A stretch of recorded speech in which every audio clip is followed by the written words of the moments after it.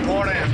Red 10 standing by. Red 7 standing by. Red 3 standing by. Red 6 standing by. Red 9 standing by. You're listening to the Ion Cannon Podcast. Laugh it up, fuzzball. Your source for entertainment reviews from a galaxy far, far away. This is it. Hey, laser clankers! You're listening to the Ion Cannon Podcast, your source for entertainment reviews from a galaxy far, far away.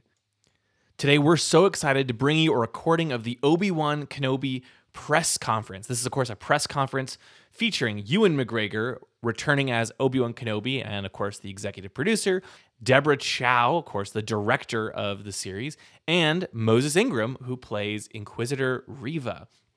The panel is moderated by Devin Kogan from Entertainment Weekly, and they're going to dive into all sorts of questions about the series as we get ready for the premiere, which is today. The show is, of course, premiering during the beginning of Star Wars Celebration in Anaheim. We are there right now covering the show, so expect some recordings and all sorts of great content coming out of the convention. And, of course, stay tuned for our review of Obi-Wan Kenobi coming very, very soon in just a couple of days. So without further ado, here is the Obi-Wan Kenobi press conference. Enjoy. Hello and welcome to the global press conference for Obi-Wan Kenobi on Disney+. My name is Devin Kogan. I'm a senior writer at Entertainment Weekly, and I am so excited to be here with some of the cast and the director of the show. I am joined by executive producer and director Deborah Chow, Moses Ingram, who plays Reva, and executive producer and Obi-Wan himself, Ewan McGregor. Thank you guys so much for joining me. Thank you for having us. So I'm going to get the conversation started. And for those of you guys at home, you can submit your questions via the Q&A function of Zoom, and we'll get to those in about 15, 20 minutes. But Ewan, I'd love to start with you. I know you have talked for years about, wanting to return to this galaxy. What was it about this show and this story specifically that really excited you? Well, it was a very long, slow process of coming back to playing him, I guess. It was born out of two things. I think, I was just asked a lot. At the end of every interview I ever did, for years, I was asked two things. Would I do the sequel to Trainspotting, and would I ever play Obi-Wan Kenobi again? It was always the last two questions, as the publicist is poking her head around the door saying, that's the last question. And so I just started answering it, honestly. And I think I became more aware of the fondness that the generation that we made the prequels for have for those films. Because when we made them, we didn't hear that we didn't get that response really. So gradually I started realizing that people really liked them and that they meant a lot to that generation. So that warmed my feelings about them, I guess, or my experience of being in the Star Wars world. And then Disney just asked me to come in one day for a meeting because they kept seeing on social media that I was saying that I would like to play Obi-Wan Kenobi again. It looked like I was sort of touting for work at Disney's door, like, could you cast me? But anyway, they got me in and asked me if I meant it. And I said, yeah, I said I would love to play him again. I think there's got to be a good story between episode 3 and episode 4. And that's what we definitely found, after a lengthy process of exploring some different storylines. I think we've ended up a really, really a brilliant story, and one that will satisfy the fans sitting between those two episodes. Absolutely. And Deborah, you're obviously no stranger to the Star Wars universe, working on The Mandalorian. What was it about Obi-Wan Kenobi specifically, this character in this story, that really excited you? I was really excited at the idea of getting to do a limited series for one, just because you get to tell sort of a bigger story, but you also have the time to really get into the character. So I think first and foremost, I was the most excited about doing a character-driven story and really kind of having the opportunity to get more depth and have more time to really get to know the character. Yeah, and Moses, what about you? You're new to this galaxy. What was it that excited you most about joining the story? I think it came to me just like everything else does, but I didn't know that it would be Star Wars. And I think when I read the script, that was the thing that attracted me the most, even though it was like dummy sides. But later on, realizing that it was edgy and fun and cool, and I just, I couldn't say no. I mean, it's Star Wars. Yeah. So what was your reaction when you found out that, oh, this is Star Wars? Surprised. I was surprised. I mean, from what I knew of Star Wars, I didn't realize it was that dangerous. It felt dangerous what I was reading, and I was like, oh, I like this. I'm into this. Yeah. So I was really excited. Absolutely. And, this story takes place about 10 years after Revenge of the Sith. This is sort of a different Obi-Wan than we've seen before. Ewan, what makes this version sort of different than the screen adaptations we've seen before? I think because of what happens at the end of episode 3, Revenge of the Sith. That's what it's called. Yeah. Yeah. At the end of the 3rd episode, the Jedi Order are all but destroyed, and those who aren't killed have gone into hiding, and they can't communicate with one another. So for 10 years, or if it's been 10 years, for 10 years, Obi-Wan has been in hiding. He can't communicate with any of his old comrades, and he's living a pretty solitary life. He's not able to use the Force. So in a way, he's lost his faith. It's like somebody who's stepped away from their religion or something, if you like. And the only responsibility to his past life is looking over Luke Skywalker, who he's delivered to, we see at the end of episode 3, to Uncle Owen and Aunt Beru. So that's his only sort of link to his past. So it was just interesting to take a character that we know and love from Alec Guinness's creation of the character in the 70s as this wise, sage-like spiritual man, and then the work that I did in episode 1 to 3, from the Padawan, from the student to the Jedi, to somebody who's sitting on the Jedi Council, to take that Obi-Wan and take him to this more sort of broken place was really interesting to do. Yeah, I'd imagine that would be sort of a fun challenge for you to sort of, to play different versions of this character at different points in his life. Yeah, absolutely. And it just being closer to Alec Guinness, I guess, in age was interesting. And also just the Alec Guinness's Obi-Wan, when we find him, is a solitary figure. He's living in the desert alone. And so I suppose my Obi-Wan now is just a bit closer to his. Yeah. That makes sense. And one of the exciting other things about this story is that you're not the only person returning. We also have Hayden Christensen back as both Anakin and Darth Vader. Deborah, what was it about? I know you've talked more before about how much you love that relationship between the two of them. What was it that most intrigued you about, having these two characters together again? I think, when we were developing the material and we were really looking at the character of Obi-Wan and looking and going, what was important in his life? What are the relationships that were meaningful? And obviously the history coming out of Revenge of the Sith is so strong and it's so powerful that it really felt like for us that, obviously there'd be so much weight coming into the story that was connected to Anakin Vader. So I think it just felt natural, obviously, that it would be Hayden and that, we would continue this relationship in the series. That makes total sense. And Ewan, what was that like for you to be back with Hayden on set? Oh, great. We just were so close when we made episode 2 and 3 together, and we made them in Australia. So we were both away from home, and we had so much time training for the fights together and then being on set together. But also because we were so far from home, we spent a lot of time outside of work together as well. And so we were close. And then over the years, I guess we just had slightly lost touch. I hadn't seen Hayden for years. So when I saw him again and was able to talk about this project with him, it was very, very exciting. It was great. And when we were acting together, it was really like some sort of time warp. That really, like, this, looking across at him on set was like the last 17 years didn't happen at all. It was really peculiar. That's so cool. It's like, oh yeah, it's no time has passed at all. We're still doing this. That's so fun. And Moses, tell us a little bit about Reva. She's this sort of mysterious dark side character. She's an inquisitor. What was it about her that most excited you? She's really smart, and she plays the offense, and she's always 10 steps ahead.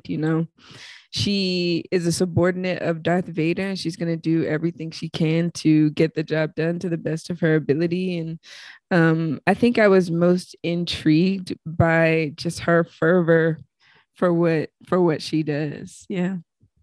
Yeah. Was it, tell me a little bit about sort of, tapping into that dark side. She's sort of part of this.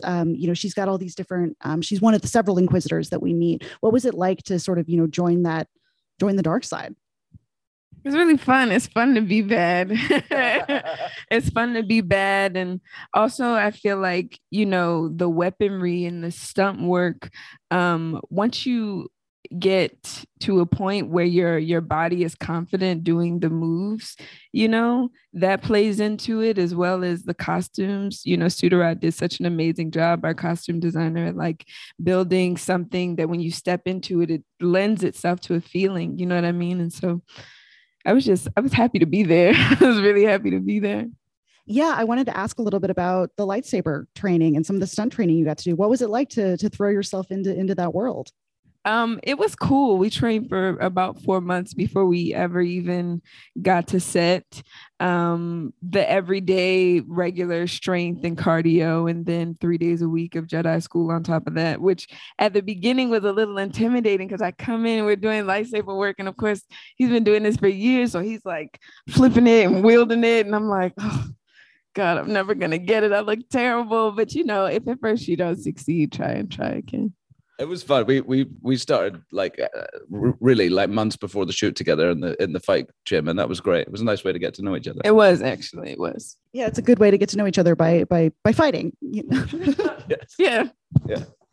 Ewan, did you get any tips from Ewan? Because you are an expert with a lightsaber. No, we were under the great Jojo, our fight coordinator, is really an amazing, thoughtful man, and he'd taken the fights that we did in the original 3 films, and he sort of studied them with his crew, his stunt crew, and developed them. So it was very thoughtful. It's not just random. Like, he's really a thinking fight arranger, which was cool to work on. And our fight styles are very different anyway in the piece, and as they should be, So I was over on one side doing my choreography, and you were on the other side doing yours, and we'd sort of try not to clash into each other as we sort of passed each other. It was fun though. That's awesome. And you talked a little bit about, one of the things I've loved seeing is how the affection and the fondness for the prequels has really grown over the years. What's that been like for you? What was it like to, sort of revisit, those films while making this story? Yeah, it means a lot. It means a lot, actually.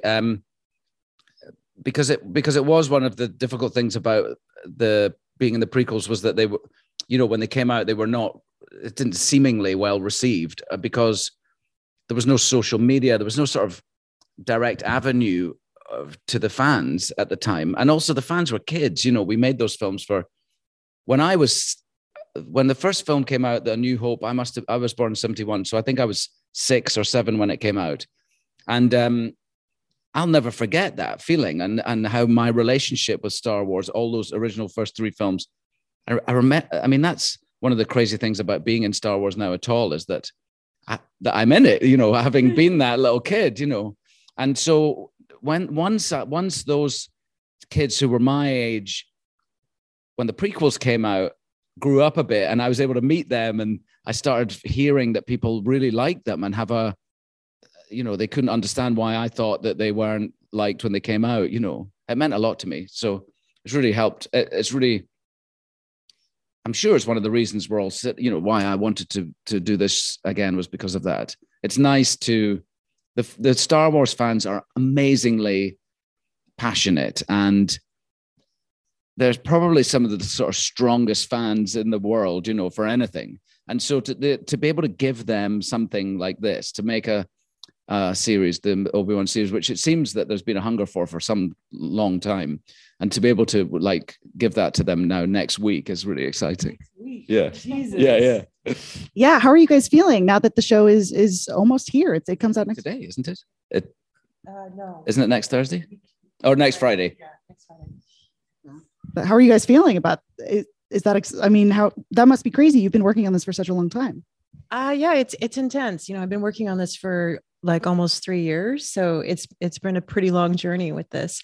But on the other hand, it's like, I'm very excited actually to finally have it come out and to be able to talk about it. So it's exciting that it's finally coming out.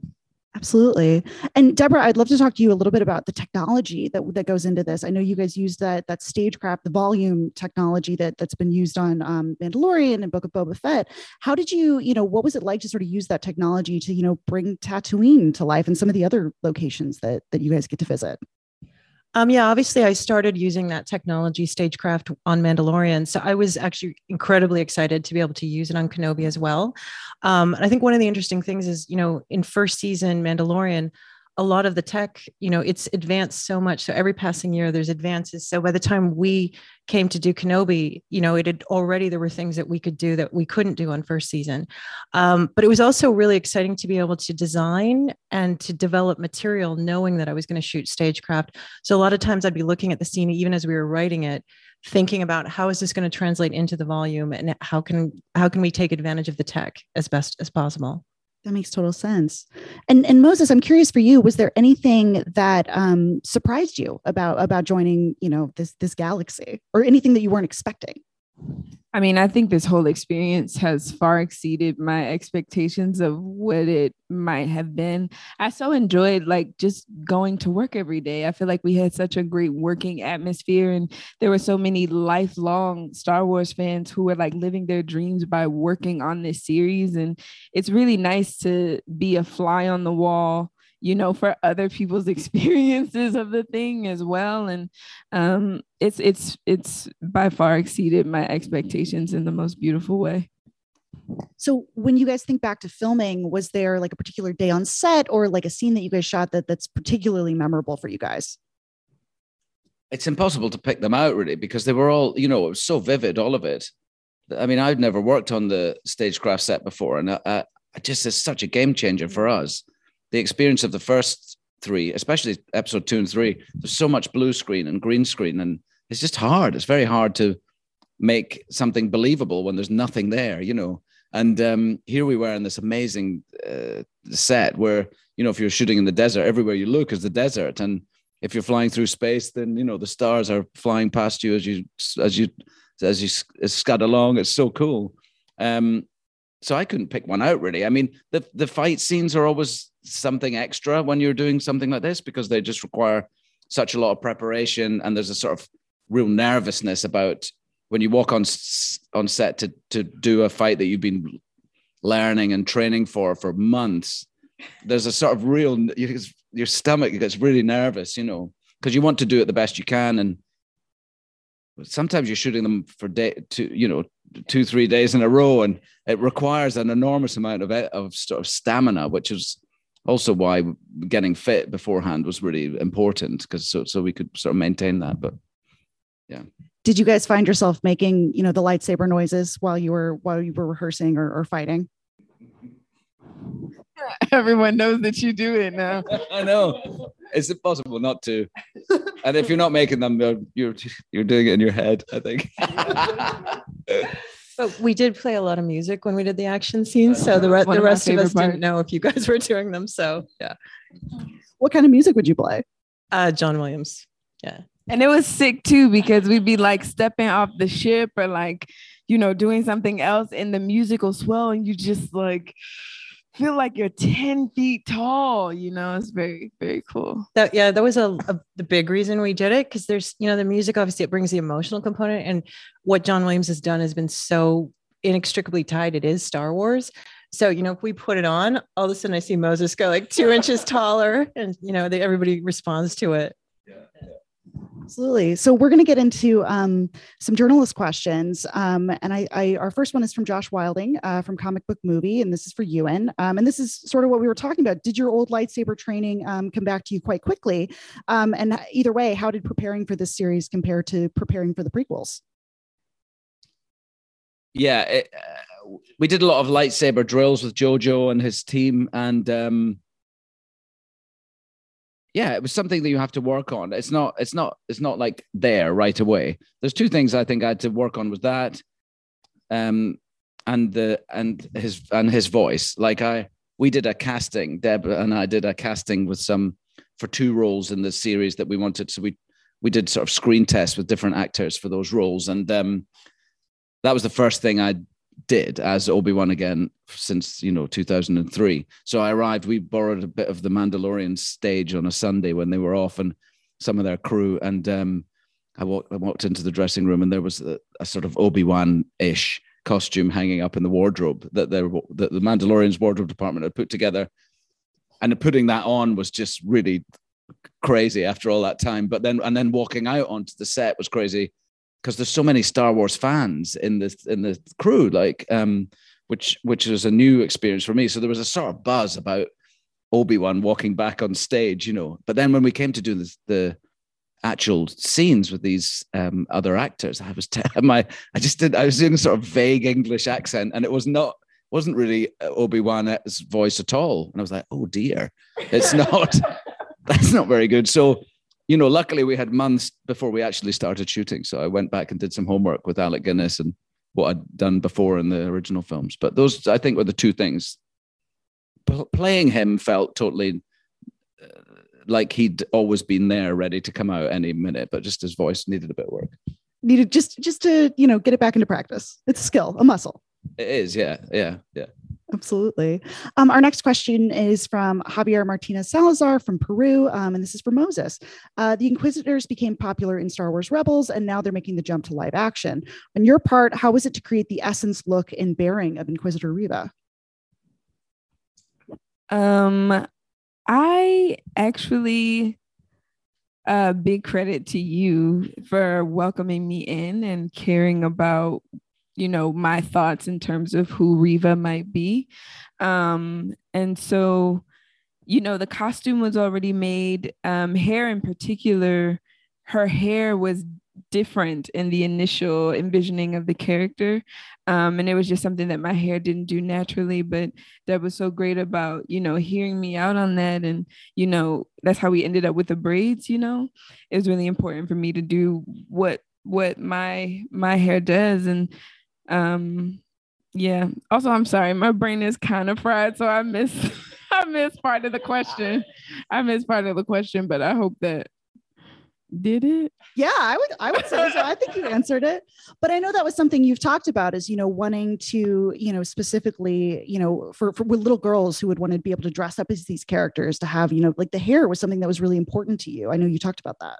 Yeah, the hair was a big deal. And another thing that I just thought of too, like I remember like growing up and watching, certain things and with my brothers and be like, you're not strong enough. Like it's for boys, you know what I mean? But I think what's cool about this is like, you can fight like a girl and still like, be badass, which is pretty cool. Absolutely. Our next question is from Francisco Cangiano from Cine Express. And this is for Deborah. Obviously, the series is set inside a specific Star Wars timeline. Can you talk about the challenge of telling a story between these lines? And also how fun was it to get to fill in the blanks at the same time? Yeah, I would say that was definitely one of the biggest challenges with the series is that obviously we have these huge legacy iconic characters. And we're in between two trilogies. So in large part, we're telling the second act of a story, which is often challenging enough. So I think, the biggest thing we were looking is to respect the canon and respect what's been done, but we also needed to have an original story and, have an original vision for it. So, I think that was the biggest challenge, but at the same time, it was very exciting that we were bringing back two of these huge iconic characters and telling a new story with them. Yeah, that's one of the interesting things about this story is it's a sequel and a prequel at the same time. It sort of slides into that in-between bit. Absolutely. Our next question is from Megan Darwish from TV Insider. For Moses, you called the script dangerous and edgy. In what ways is Reva bringing that to the story? I don't even know if it's like just Reva, but I think the thing as a whole, and it's hard because you can't say exactly what's happening, but the cat and mouse of it all and so many moving parts in it and the places that we are and the people that are involved, I really wish I could say more to you about what was happening. But yeah, like even the text, it just felt very sort of like muddy in a way that I really enjoyed. Yeah. Yeah, Deborah, how did you want to sort of figure out the right tone for this story? What were some of your goalposts or things that you were thinking about? Yeah, the tone, we're starting in a pretty dark time period. And that was kind of quite interesting, not only to start with Obi-Wan's character in kind of a dark place, but also starting in a period in the timeline that's quite dark. So it kind of actually gave us a very interesting starting place for the series. But I think, with the character of Kenobi, it's, for me, he's always felt like there's so much warmth, there's so much compassion, humor, that it is kind of a character of light and hope. That it was interesting for us to try to keep the balance of that, of the darkness, but also still maintaining the hope coming from the character. Because he can be quite funny, Obi-Wan. He makes quite a few quips. Yeah. Well, it all comes from Alec Guinness. Alec Guinness had this wit behind his eyes all the time. He had a twinkle, I think, in his eyes. And that's I guess in the writing, but also just for me, I always try and think of him and try to feel him sort of somewhere, like hear him saying the lines. And that's why I think the writing was so good in this, because right from the word go, all of his dialogue felt to me like it could have been an Alec Guinness saying it, and that then I knew we were on the right path, at least with him, and yeah, I think he is. He's got a wit to him. Mm-hmm. Absolutely. We for next question, we have Rachel Harper from Sci-Fi Now. And for you, and how does working on a Star Wars TV show compare to making a Star Wars film? Just felt like the technology is so different from when we made the original movies that it felt like a different experience anyway. And but I don't think it was because it was a TV show. The beauty of it being a series is that we've got longer to tell the story. But because Deb directed them all and it's her singular vision throughout, it did feel like we were just making one movie. And the episodic nature of our series it falls really cleverly in the storyline, but it is one driving narrative. I think The Mandalorian feels more episodic, if you like, because it suits that storytelling. And it, of course, has a driving storyline through each season. But ours is like a movie that just happens to be split up into these episodes. That's how I feel about it. Yeah, I mean, because you think about the original prequels, I mean, and those were some of the first films to really rely heavily on blue screen and green screen. And so for you to be able to do that and then come to this where you've got these big, screens and the crazy technology, I imagine that would be, something that would take some getting used to. Episode 2 was the first, I don't know if it was the first movie that was shot on digital, but it was my first experience of shooting on digital cameras. And now, it's so rare to shoot on film, sadly, really. But those cameras were like dinosaurs. They were cutting edge technology, but compared to what we shoot on now, they had huge umbilical cords coming out the back of the cameras. They couldn't change the lenses. They could change the lenses, but it would take like half an hour. So everything was just shot on a zoom lens. The umbilical, the two digital cameras on two techno cranes. Literally, they just moved the cranes and they zoomed in and out. And that was the new setup. And the umbilicals led to this big tent in the corner of the stage that literally hummed. It was so noisy. And when in post-production they realized at the end that the noise they made was exactly in the frequency of the human voice. So we had to ADR every single line of episode 2. None of the original dialogue made it through because of that, because the cameras were so like new, and none of the bugs had been worked out yet. So compared to what we're doing now, it's like night and day, really. I would imagine that would be definitely a shift from what it used to. Yeah. And that's George was like pioneering that technology. He was pioneering sound and image, and he was pioneering the cameras and the visual effects. And so, of course, he was wanting to utilize it as much as he could. So, but for us, it meant that more and more we were on a blue screen or a green screen. And that's challenging for the actors, for sure. Absolutely. But one thing that was cool with the technology is that actually a lot of the stuff you guys did in the prequels and that George was doing by pushing digital so early is so much of that groundwork is how we got to stagecraft. Like a lot of the tools he started developing, like previs, all that stuff is how we ended up on stagecraft. So it's really interesting. That is such a cool evolution to see how it's grown like that. Absolutely. For another question, we have Jocelyn Buhlman from D23 Magazine, and this is for Deborah. What were you most excited to explore in Obi-Wan's story? I think I was the most excited about getting the opportunity to do a character-driven story, in a similar way, obviously it's a different tone, but something like Joker or Logan, where, you take one character out of a big franchise, and then you really have the time and you go a lot deeper with the character. So that to me seemed really exciting to get to do in Star Wars. That makes sense. Absolutely.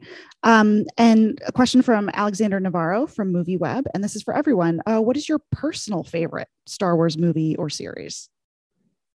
I can't get my favorite is A New Hope, just because it's the one it's the one that changed my life, I suppose, in many ways. But as a kid watching that movie, and when I hear the word Star Wars, I always think of like C-3PO and R2-D2 going through the desert, through the sand. I don't know, that's the first image. So mine would be A New Hope.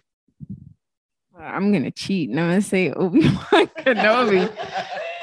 Because it's attached to now so many moments and memories in my life similar to A New Hope for you. And so yeah, I feel like that would be my perfect answer. Now it's hard not to say Obi-Wan after Moses, but I don't know. I've had to obviously go back over so many of them between the two shows. So I have such an appreciation in different ways for all of them. But I'd say like one of the ones I think is really interesting visually is Rogue One. And I was really looking a lot at like the atmospheric sense in that and a lot of the visuals in that, which was, pretty awesome. Absolutely. All right, great. Well, I think that's our time. But thank you all so much for your questions. And thank you guys so much for joining me. Thank you. Thank you. Thank you for listening to the Ion Cannon Podcast, your source for entertainment reviews from a galaxy far, far away. For over a decade, Ion Cannon has covered every corner of the saga, from the films and animated series like The Clone Wars and Rebels, to books, comics, games, and more. If you like what you hear, please rate us in your favorite podcast client. Your review will help this show grow within the Star Wars community. We can be found at our website, ioncanoncast.com, and you can follow us through Facebook and Twitter. To email us, you can do so at contact@ioncanoncast.com. The Ion Cannon Podcast is not associated with Lucasfilm, the Walt Disney Company, or any and all of their respective trademarks or copyright holders. Any opinion expressed on the show are that of the hosts. This podcast is a production by fans, for fans, and is copyright 2018.